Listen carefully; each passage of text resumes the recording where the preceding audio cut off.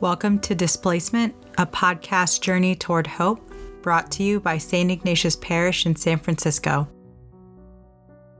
This week, we discuss how we can view the coronavirus pandemic through the eyes of our Lenten theme of displacement.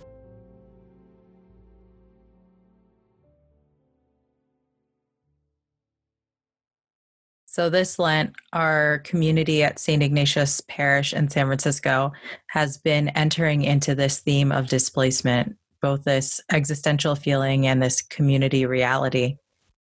My name is Teresa Carino, and I'm the Director of Faith Formation. My name is Maggie Warner, and I'm the Coordinator of Parish Worship. My name is Father Travis, and I am Associate Pastor at St. Ignatius. So displacement really comes from a feeling that we all experience. It's more of an existential feeling. And it comes, at least where I first heard of it, is from a book by a Jesuit at Santa Clara, Paul Crowley, a book called The Unmoored God. And he talks about how God has become unmoored in a cultural stream that for so long God had a place in. But in modernity, God has become displaced, that questions or the underlying narrative has been thrown into questioning what to do. When God has become unmoored, it feels very scary. And one of the reactions is to try to shore it up in doctrine or dogma or hold on tighter, or we can kind of recognize that the incarnation and the crucifixion and the resurrection, all of Jesus's life, the Paschal ministry, is a dislocating experience, so that now we're finally free enough to find God. And so there are, depending on the estimate, 65 to 78 million displaced people around the world. People feel displaced in the church. People feel displaced in society. It seems that identities are up for grab, and people feel lost and isolated. And it's exhausting to construct your own identity from scratch. Why don't we do a round of check-ins? How are you all doing? It's been almost a week since we've been in the office together. So this is week 2 of having online classes. And I think week 1 of officially not working in the office together. Robert and I live in a 500 square foot apartment. So we definitely have felt the, not necessarily tension yet, but just trying to strike a balance of having a little bit of alone time. I feel the privilege of the ways that my job and my work and like my academic life have insulated me from, I think, the worst parts of what other people are experiencing. Because honestly, it's been a little bit of a relief to check out from my life for a little bit and not to be running around and like dealing with the commute and traffic on the bridge and all of that. So I think we're doing pretty good, but you know, we've only been in mandatory shelter in place for a couple of days, so it's still hard to say. I'm doing well.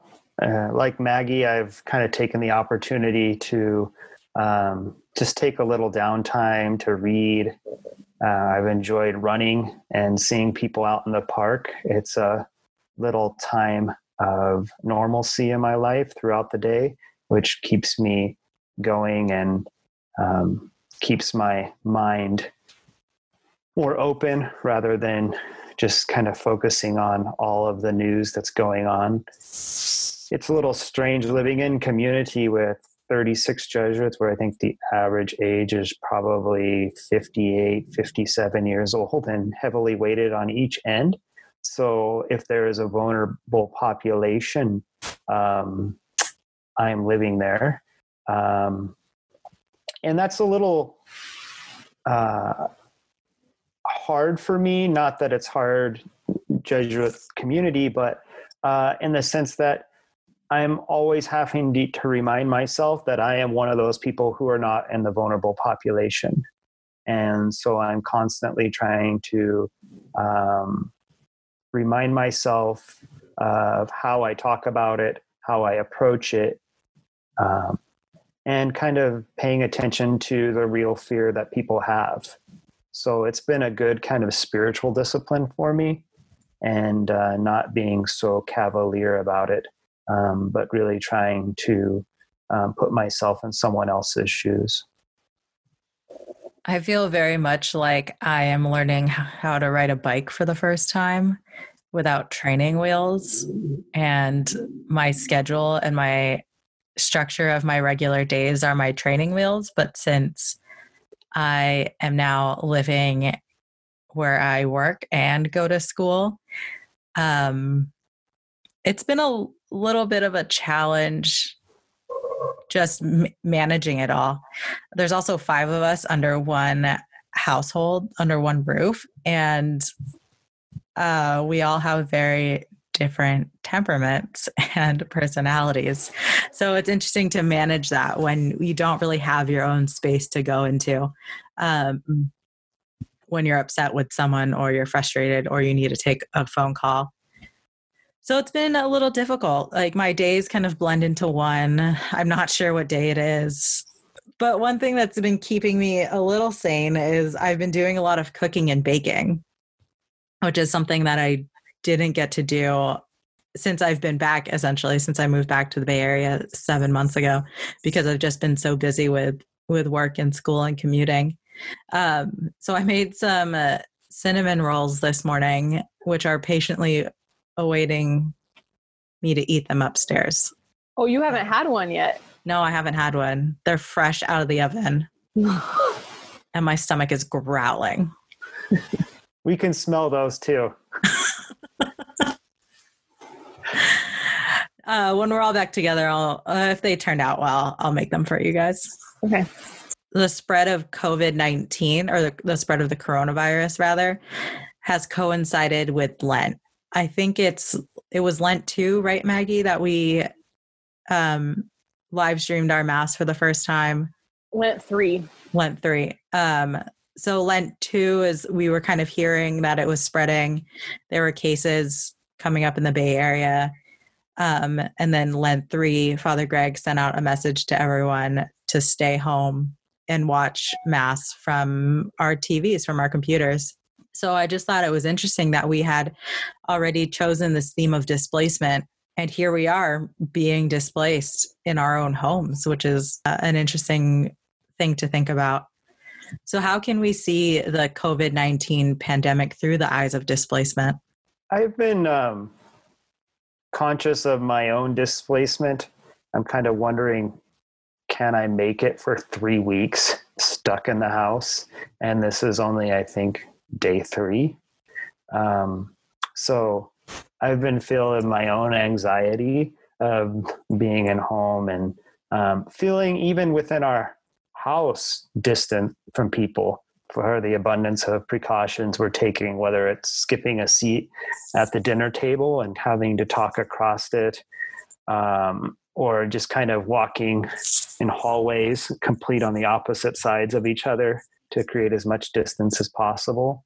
So feeling kind of displaced socially, even in your own home, is a little disorientating, and just kind of the fear.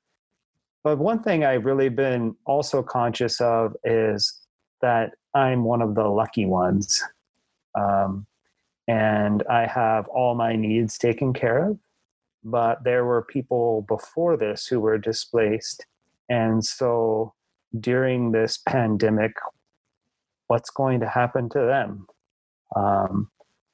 For example, those without health insurance, or those without a home, or those who are living on a bubble, a razor thin edge of their rent or mortgage or whatever, when they become displaced from their job.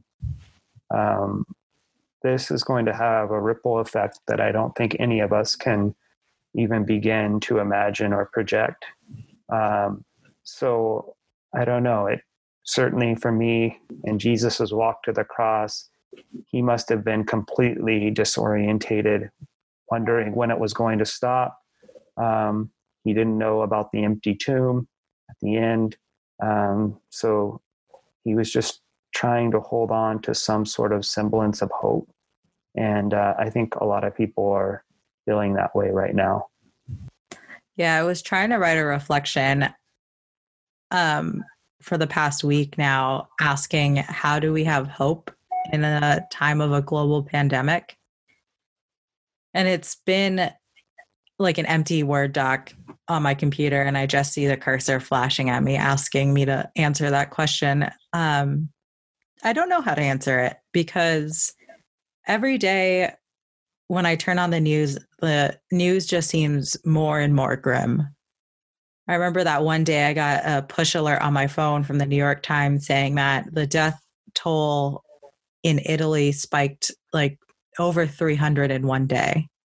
And just realizing the gravity of this virus and how it's ravaging communities and individual families has really weighed heavy on my heart. And it's interesting balancing that and also enjoying the time I have to bake. And so it's like, how do I hold these two things together has been a question that I've been asking myself. And then I was reading this French philosopher who I studied in college named Gabriel Marcel, and he writes about the metaphysics of hope. He talks about this difference in hoping in and hoping that. So hoping that this virus won't spread, hoping that my loved ones won't get sick, hoping that I can resume my normal life, is setting us up for despair, because we're putting a pre-described expectation on how the outcome or what the outcome is going to be. But he says that in hoping in, it gives us more freedom because we're hoping in a mystery. And I think that speaks to what you were talking about, Travis, how Jesus was on the cross and he was going through this journey, not knowing it was going to end in his death, but not knowing what was going to come afterwards, really. I mean, he foreshadows it, but then he hopes in the love of God and that relationship that he has with God. So he goes through with it. I mean, he has his moments of doubts. He wants the cup to be passed, but he's hoping in his relationship and the love of God. So that brings me some solace. I mean, it's difficult to wrestle with, but then Gabriel Marcel also just says that on a really basic level, hoping and having hope is knowing that the situation won't stay the same forever. I think it's kind of like this is such a rich time Lent to engage in prayer because, as you said, that word foreshadowing, at least I'll speak for myself, it's so easy to forget that the Gospels are written, 50, 60, 100 years after the event. And so these are well processed in the minds and hearts of people, but and they can write all kinds of theological insights into them. But during the time of the displacement of Jesus going towards the cross, it must have been just complete chaos and uncertainty, not unsimilar to what we're going through right now in our own individual experiences. Yeah, when we received the information from the governor about shelter in place, and just when I saw what the date was, that the last day I think is April 7th, which is after Palm Sunday. And the way that this is going to, we don't know if we're going to be back together or back in community by then. And one of the things that I started thinking about is, has there been a time historically when the church has been displaced like this or dispersed like this around the world? I mean, certainly in times of war or perhaps in times of plague, but this kind of global displacement and disbursement of the church is it's just been a really rich image for my prayer in the last couple of days. And it felt prophetic that our parish landed on this theme of displacement. And we've been talking for as we were getting ready to do the booklet, to put the booklet together, and then to roll it out, I mean, it's been a couple of months. We've been talking about people who experience displacement as refugees, people who are trying to cross the southern border, people who are being forced out of agricultural life and into industrial ways of living. And now here we are in the middle of Lent 3, and our community has been displaced. And we spend so much time, I spend so much time in my work thinking about how can we be church? How can we do church? How can we create community through the way that we're doing liturgy? And this pandemic has just, I mean, kind of, it's like dropping marbles onto a drum head. It's just pushed us all into a time of unknowing and a time of chaos. And the theme in the booklet is stations of displacement.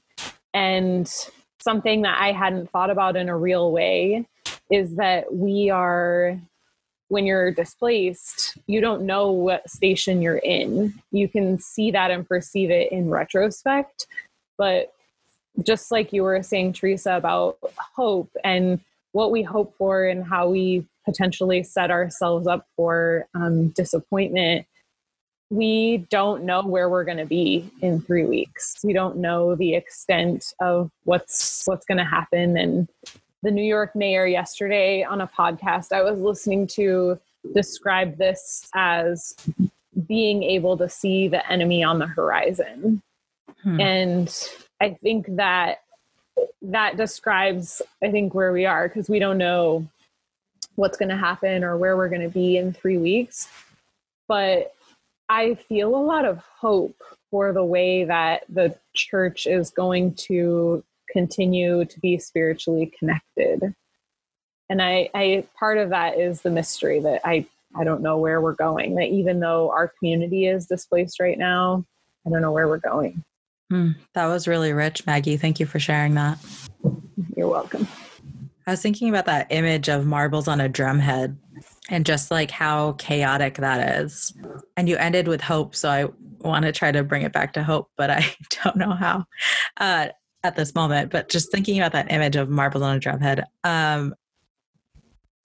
The day before we got the shelter in place announcement, my sister had received a text saying that this was probably imminent. Well, she said that she got a text saying that a lockdown for the Bay Area was imminent. So we went to Target at 11 p.m. and panic bought. And we had been keeping our cool pretty much every day since and had been following the news. But once we got that, we went to the store and bought what was left, which was like artisan meatballs and like buffalo Alaskan cod, like buffalo wing style cod. Delicious. That sounds awful. So I don't know what we're going to be eating for the next, I know what we're going to be eating. Yeah, you know exactly what you're going to be eating. I don't know how good it's going to be. With some cinnamon rolls. With some cinnamon rolls. So delicious. Sweet and savory. But just like this panic that has like swept our world, and I can't blame anyone for it, you know? Like it's easy to watch on TV or like read BuzzFeed or go on Twitter and see all these memes kind of making fun of people who are panicking. But I get it. I mean, we totally got caught up in it and just we didn't like overcome with fear. We just grabbed things off the shelf that seemed like it would be good. I think a lot of that too is just related to the not knowing. Our lives generally insulate us so much from any kind of uncertainty. We know for sure that we're going to be able to pay our rent. We know for sure that when we turn on the faucet, clean, potable water is going to come out. And generally, we know that our family and our loved ones are safe from the unknown. And I think this is the first time, probably since World War II, I think experienced a little bit of this after 9/11, but that our country has experienced together this unknowing, and it makes people panic. It makes us all feel panicked. One of the stations was Simon helping Jesus carry his cross. And I think, sometimes in my imagination, the narrative of Jesus is just like the long slog of brutality to Calvary. And that even Jesus needed a moment of respite, that he just couldn't carry it all. He needed a break. And so I think Teresa, you were saying you're enjoying doing some things that you don't normally get to do with a little extra time on your hands, and balancing that with what the rest of the world is going through. And perhaps there's feeling a little guilty but I think those moments, those stations in this journey are really important, or even just being able to laugh. I know that I've just been really, appreciate when someone sends me a funny video or kind of maybe makes an irreverent joke about it. But that's like Simon taking my cross, and that it's just, again, that I don't have to carry it myself, and that I don't have to just continue to just load myself with information and news of heaviness, but stay informed. But that it is a journey, that there are multiple stations, and that those stations can't be separate from our whole entire lives. So, what's the best irreverent joke that you've gotten so far? Oh, Can you say it on the podcast? Probably not appropriate for podcasts. We're trying to keep this family friendly. So I don't know. Although someone did send me a video that I thought was pretty funny of this guy pulling up, and it looks like a drug deal going down, and $100 he whips out, and the guy untucks from his coat toilet paper and Purell. So I think, again, I know that I'm able to say this because of my place of privilege and the ways that I'm like separated from what is happening, particularly economically. But I have been thinking about the way that ecosystems renew themselves. And the hope that I have right now is, yesterday there were no new cases reported in China. And so this is their second day without new cases. And that gives me a lot of hope about the length of time that this is going to last for us in the United States. But I also am just really curious to see what's going to happen when people are pushed into totally different routines and forced to spend more time with their families, forced to spend more time baking, and what kind of value that places on our parish community as well. Like, what does church mean to us when we don't have 17 other activities as a family that we have to go to that are asking some kind of social or emotional commitment? I think one of the things that I'm clinging to is just the ways that this might pop open seeds from a pine cone and start to grow something new for us culturally. What will the cultural outcomes be of this hard reset on our economy, on our daily lives, on our work modes? Every single part of our lives have just been completely altered. Maggie Warner coming in with those beautiful images. I love metaphors. Teresa, your cinnamon rolls have gotten tons of traction today. Let me just point out. But my hope is that when this is over, we just have a big blowout party at St. Ignatius. Oh my gosh, me too. Big liturgy, sharing food. Jesus for everyone. Probably a little dancing. Yes, I have been fantasizing about that as well. Like having to put off the sacraments possibly at the Easter Vigil. I've been just dreaming about what this liturgy is going to look like when we can all get together. And thank gosh, our church is big enough for everyone to come. pulling out all the stops. It's going to be packed. All the flowers. Get DJ High Top or Hilltop or whatever his name is. High Top, right? You bring up a good point of doing a hard reset on the way our lives have been going, essentially, and the way that our economy is set up. One thing that this pandemic has really shown for me or shed a light on is how broken our infrastructures are, or our systems are, and how that's like the real societal sin.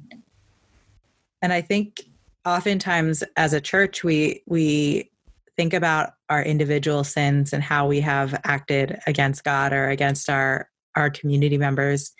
But thinking about the structures that we have in place and that we participate in, like when we got the shelter in place ordinance, I was reading it, at least Mayor Breed's, from her office.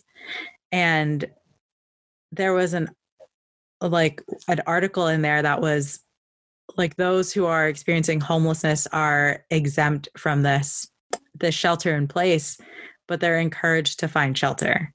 And how many people do we have in our city that are homeless? I don't have the statistic, but just driving around, I was shocked when I came back from New York, because maybe I had put San Francisco as this idyllic town or idyllic city, but I was just shocked by the number of homeless people that I have encountered, which seemed to have rise in the time that I've been away. And like how little people are protected at hourly jobs. And it's just, it's really shining a light on all these areas in which we have essentially failed the least of our society. So how have you guys been praying through this time? I was supposed to have spiritual direction on Friday, and I told my director that we should just reschedule because my life has been so upended that I've hardly had time to think about where God is in my life or try to notice where God is in my life. But as things have quieted down in the last couple of days, I feel like I'm hearing these readings and experiencing the readings in the lectionary in a really fresh way, because I'm in such a different place right now. And even like this week, I keep coming back to the reading of the woman at the well and thinking about what I thirst for, and thinking about what it is that our community is thirsting for, and what it means that Jesus wants to give us living water. I've been really thankful for the structure of the lectionary, because every other structure and framework in my life has completely disappeared in the last 2 weeks. And I feel like that has given some continuity that my prayer and structure that my prayer has needed. Yeah, I think part of my prayer has just been learning in this season of Lent what I need to fast for.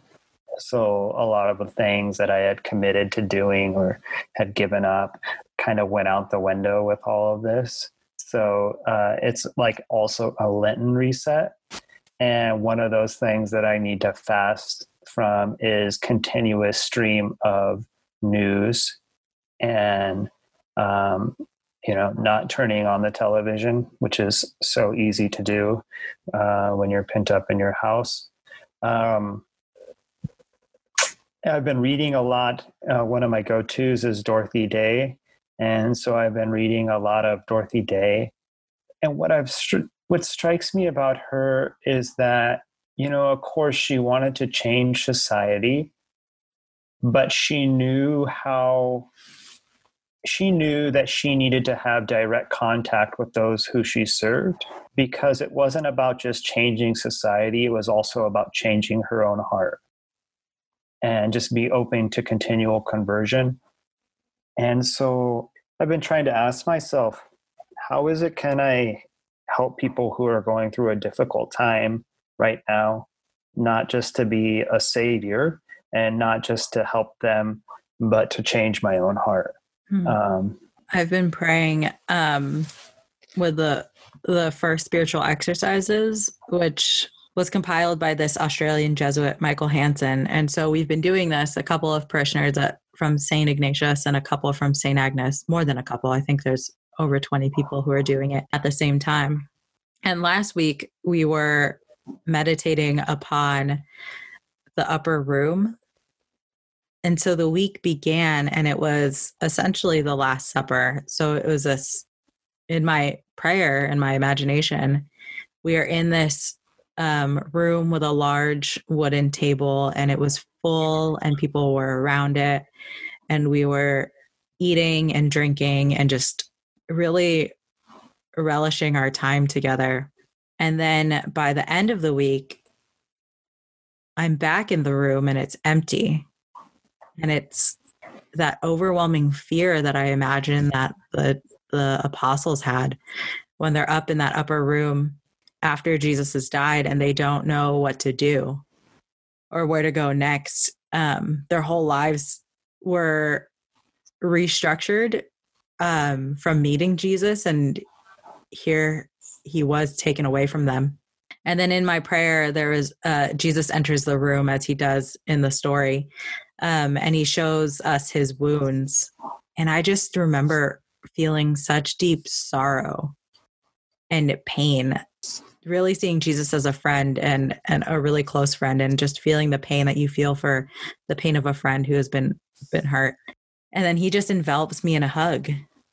And that's where I've been going back to, is that hug from Jesus, that in his pain and suffering, he still has the capacity to comfort me, which is such a role reversal because I'm so used to being the comforter, right? And now it's like I need comfort, and I'm trying to get that from Jesus. And so this week has been crazy, so I haven't really been praying along with the third week, but I have been going back to that image of that empty room and then Jesus being there and giving me a hug. That's a really great image, Teresa. Yeah. Thank you, Maggie and Travis. This has been such a rich conversation and a nice pause to really reflect and enter into prayerful conversation with people who I don't live with. So thank you for that. Likewise. Yeah, thank you. There was, I didn't know what I was going to talk about today, and there was more than I realized. So thank you for bringing that out, Teresa. You are a fountain overflowing, Father Travis. Oh, thank you. So what are ways that people, our parishioners, people listening to this podcast, can pray in this time of displacement? I think it's a worthwhile exercise to reflect on the question, which we did today, was, we're going through together as a community of St. Ignatius, a parish of Lent. The theme is displacement, and we don't have to get rid of Lent or throw Lent out because we have been displaced, but we can go deeper into it and reflecting about it in light of what's going on in the world right now with the pandemic. So I think just it's rich soil for prayer. I think another thing we could do together as a community is the Examen, because as all of us mentioned, our lives have been upside down, and even taking 5 or 7 minutes away from our families and just sit down and consider where God has been in our lives in the last 12 hours or in the last 24 hours, and just set a timer and be quiet and ask God where God has been moving in your life in the last couple of hours. This time, out of need is often born creativity and trying to respond. And so the staff at St. Ignatius has been trying to do that too. So there's a lot of content that we're producing online to have a virtual experience. So whether that's live streaming masses or doing an audio version, daily masses, homilies, recorded at Stations of the Cross of our own stations in the church. That's on YouTube. There's going to be some other prayer things. Maybe you, Teresa and Maggie, can talk about those things that you're working on, this podcast. So just keeping yourself up to date on Facebook, Instagram, our parish website, emails, and following them. And then also interacting with them, because that's how we build community, we have to kind of interact and dialogue through those. And so I think those can be really, really rich resources. And on the live stream on Sunday, I felt the communion there inside the church. Yeah, we're doing a lot at St. Ignatius to move towards a digital ministry.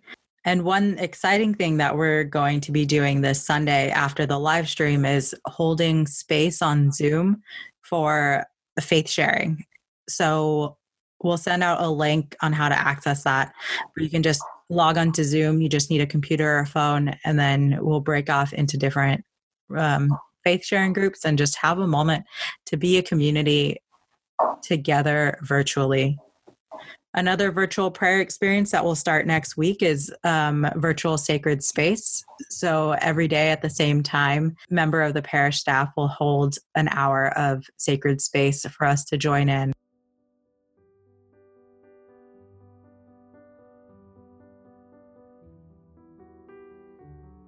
Thank you for listening. This has been Displacement, a podcast journey towards hope. Tune in next week as we continue the conversation.